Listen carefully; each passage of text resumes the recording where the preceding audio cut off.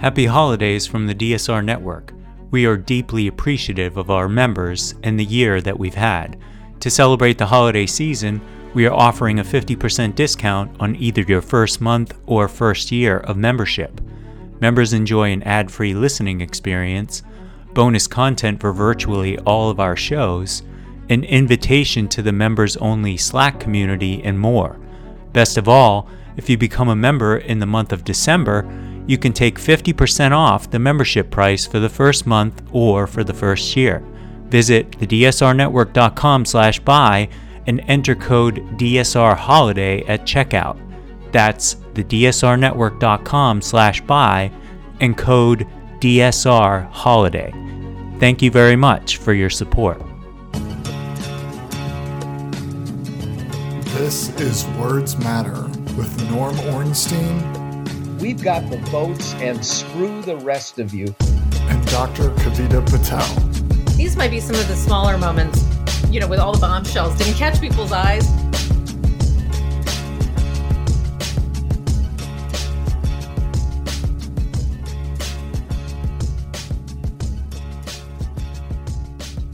Hi, and welcome to Words Matter. I'm not Dr. Kavita Patel, who's out. I'm her sometimes stand-in, David Rothkopf, who is pleased to be joined by her real full-time co-host, Norm Ornstein. How are you doing, Norm? I'm doing all right given the circumstances, David. And I'm just grateful that you're not a physician having to practice medicine today the way Kavita Yes, is. and so are my would-be patients. Trust me. But not your mother, who had to be very upset. No, that is so true. Particularly since her father was a doctor. And she felt that since her father was a doctor, she was technically a doctor. So she could prescribe medications. Yeah. She knew everything. And I just didn't carry on the family tradition.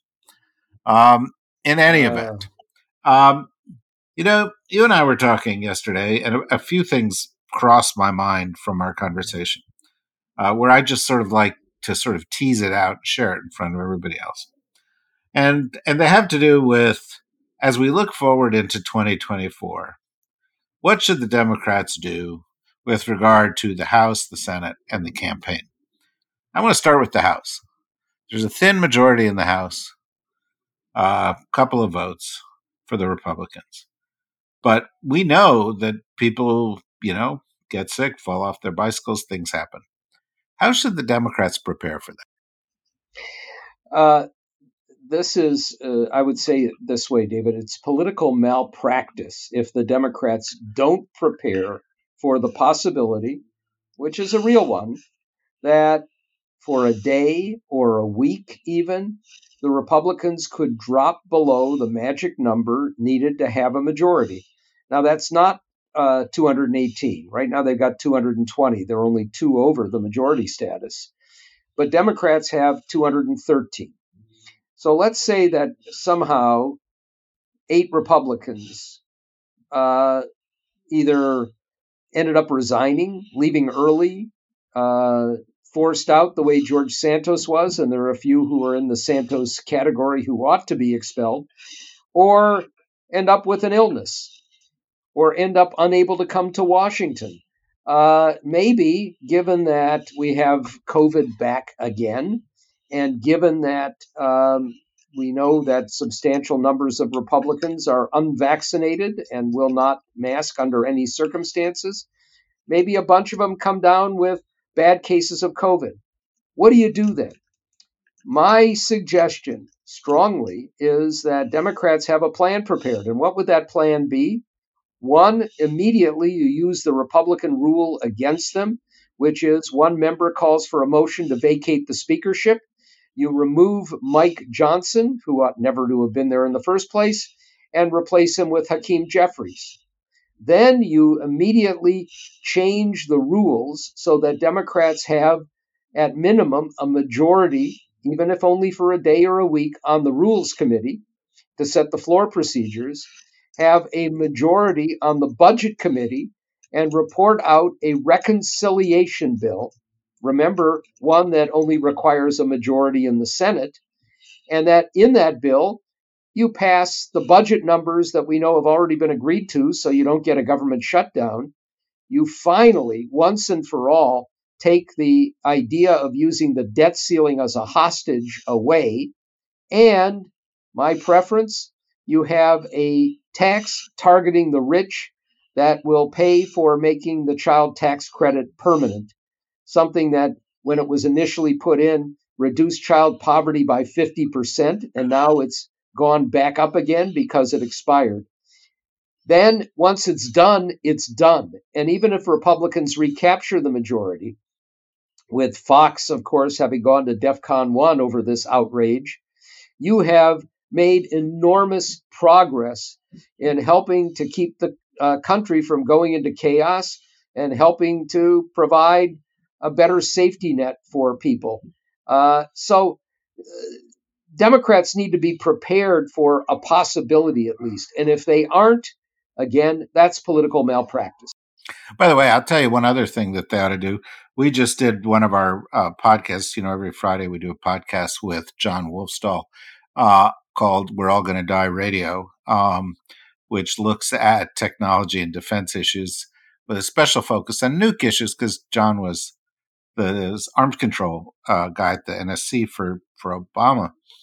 And he brought up an issue, which he actually brought up in the meeting that we had earlier this week with Jake Sullivan, which is, as it stands right now, the President of the United States has the authority to launch a nuclear attack with nobody else's input. And within 3 to 4 minutes of him saying, I want to do this attack, the missiles launch. And so that's, the Congress has passed, for example, the War Powers Act, which says that a president has to consult with the Congress if he wants to launch a war. But if he wants to destroy the world, he doesn't need to talk to anybody. And, given the prospect that, we might have a lunatic as president of the United States, they might want to think of, getting some kind of a check in all of that. One would hope, although to make matters even worse, we probably had that check in place when Trump was president with at least a sane chairman of the Joint Chiefs. Well, that's what the chairman of the Joint Chiefs said. But as you know, the chairman of the Joint Chiefs of Staff is not in the chain of command. He actually has no authority. But he would probably communicate with those who do or did. But imagine if it's Mike Flynn and Mike Flynn making those decisions. You're absolutely right, however. We have a set of norms, rules, and laws in place, all of which start with a premise that the people in charge actually will abide by their oaths and will be sensible, grounded, reasonable people. And we can no longer abide by that premise. Yeah, absolutely right. And I can think of dozens of other examples where there are no provisions in the Constitution or no provisions in the law to constrain people to behave in ways that are not gigantically destructive or dangerous because nobody ever thought they would. But we have now seen that they would. And we need, structures. We need active checks in order to protect us, and not, the informal kind. In this last example, Trump did say he did call up the Secretary of Defense at one point, and possibly more than one point when it was Mattis, and said, "No, I think we should launch an attack on North Korea." And it was only because Mattis was a fairly calm guy and managed to say to Trump, "You know what? This is a really interesting idea, Mr. President. Let's talk about it tomorrow morning." And, he sort of diffused the situation.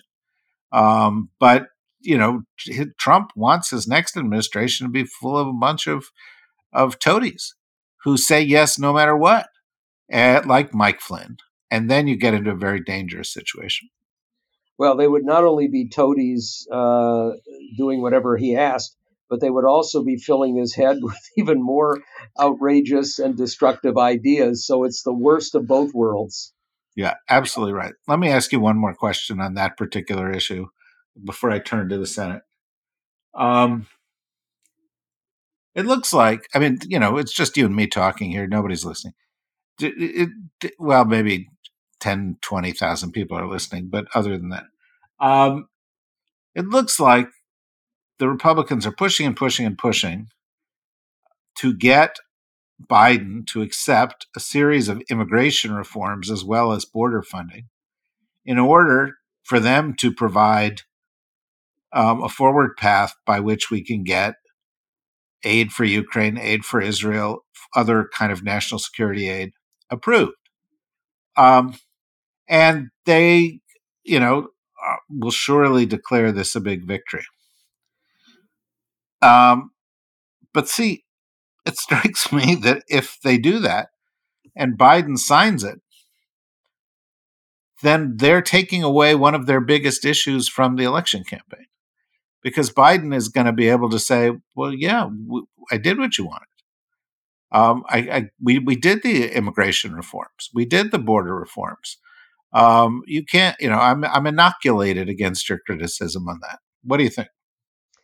Um, that could be true if the Republicans didn't lie shamelessly, because they'll continue, having had their victory, they'll take a quick victory lap, talk about how weak Biden is, and then go out there and bash him on the border again and again, including with the sort of farcical claims that I see showing up on social media all the time, that as we seize large amounts of fentanyl at the border, which shows that it's not an open border and we're actually doing a pretty good job there, they treat that as disastrous because it shows that we're not. So they will turn yes into no and up into down, and it'll still be a problem for him. And of course, it'll hurt him politically. But I think it could be worse than that. It could be that Biden accepts, by swallowing hard, a really awful pill with an immigration policy that, if it were there for Trump, would mean just horrific, sadistic policies, with the denial of asylum to those who deserve it, with imprisoning people at the border, and more. But then have a House of Representatives where the feckless Speaker, Mike Johnson, refuses to bring it up uh, because he doesn't want aid to Ukraine or because his colleagues don't, and instead tries to put it back into just a provision that makes these draconian border changes and gives aid to Israel and leaves out Ukraine. So we're playing a very dangerous game here. And I think, David, before we leave this, I want to take it to another level. I still have imprinted in my memory when, during 2016, Lindsey Graham, who at the time was attacking Trump mercilessly, said about his own party, there comes a time when you have to put country over party.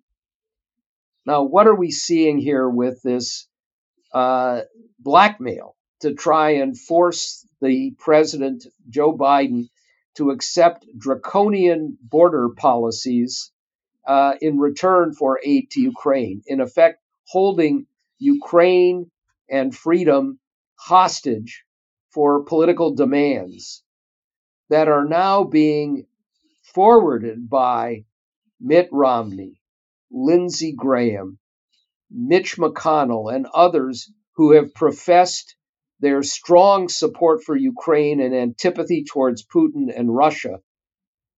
This is one of the most outrageous, reckless, and dangerous cases of putting party over country that I have seen. And it deserves to be condemned widely, and it's barely on the radar screen on our national media. Yep, no question about that. So let me turn to a slightly different subject. Let's turn to the Senate. The Democrats have a razor thin majority in the Senate at the moment. But it looks like they may lose that. It looks like the Republicans may lose the House. Democrats may win it back next year, particularly with recent findings in New York about being able to redistrict properly. Um, but the Senate could be lost. And so there are two questions. What should the current Senate, what should Chuck Schumer do with the year he's got left? And is there anything the Democrats can do to hold on to the Senate? So on the first front, what we've seen this past year especially is Chuck Schumer treating the Senate as if this were just a normal time, business as usual. They take their weekends, their long weekends. They take their usual recesses, long recesses. And even though you can give them credit for having confirmed a lot of judges, there are still substantial numbers of vacancies out there. And if there's one thing that Chuck Schumer and the Democrats in the Senate need to do, it is with the remaining judicial confirmations and with now a whole lot of executive confirmations still unsettled. U.S. attorneys, key positions in many departments, including justice, defense, state, still many ambassadors that are not yet filled, is to keep the Senate in as long as it takes, long hours, even weekends, and make sure that there isn't a single vacant judgeship left by the end of this term. Because if there is a Republican Senate, as you say, there will be zero judicial confirmations. All of those will be kept open for yet another 4 years if we see Joe Biden reelected as president, to keep those slots open for a Republican president. And we know what kinds of judges they put in place.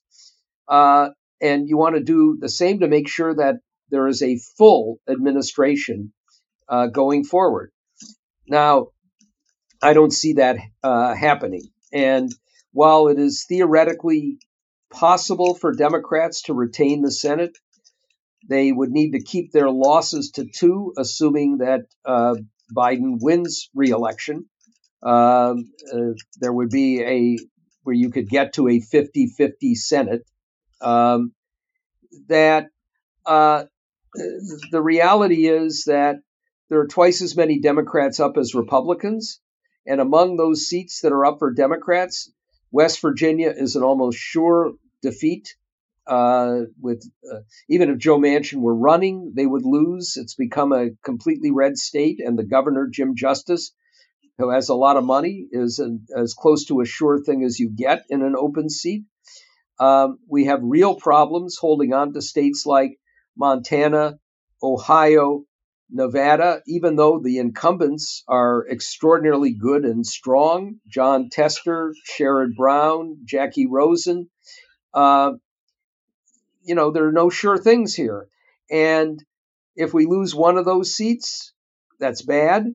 But we're not going to find many opportunities among the 10 Republican seats that are up. Florida and Texas, which have 2 of the biggest losers in the Senate,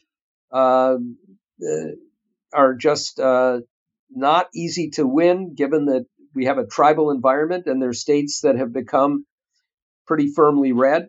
So you've got to focus on those states. You've got to put the resources in. You have to exploit the issues, the ones that we know are the big issues. And in Texas now, I think more than ever, Texas and Florida, that includes abortion. And in Florida, if there's success, as it looks quite possible that there will be, in getting a referendum on abortion on the ballot there, that may bring a different kind of electorate to the polls in 2024. And maybe you could defeat Rick Scott, who should be imminently defeatable. This case in Texas now that's going to highlight the inhumanity of the way they're dealing with abortion, the Texas Supreme Court making it even worse.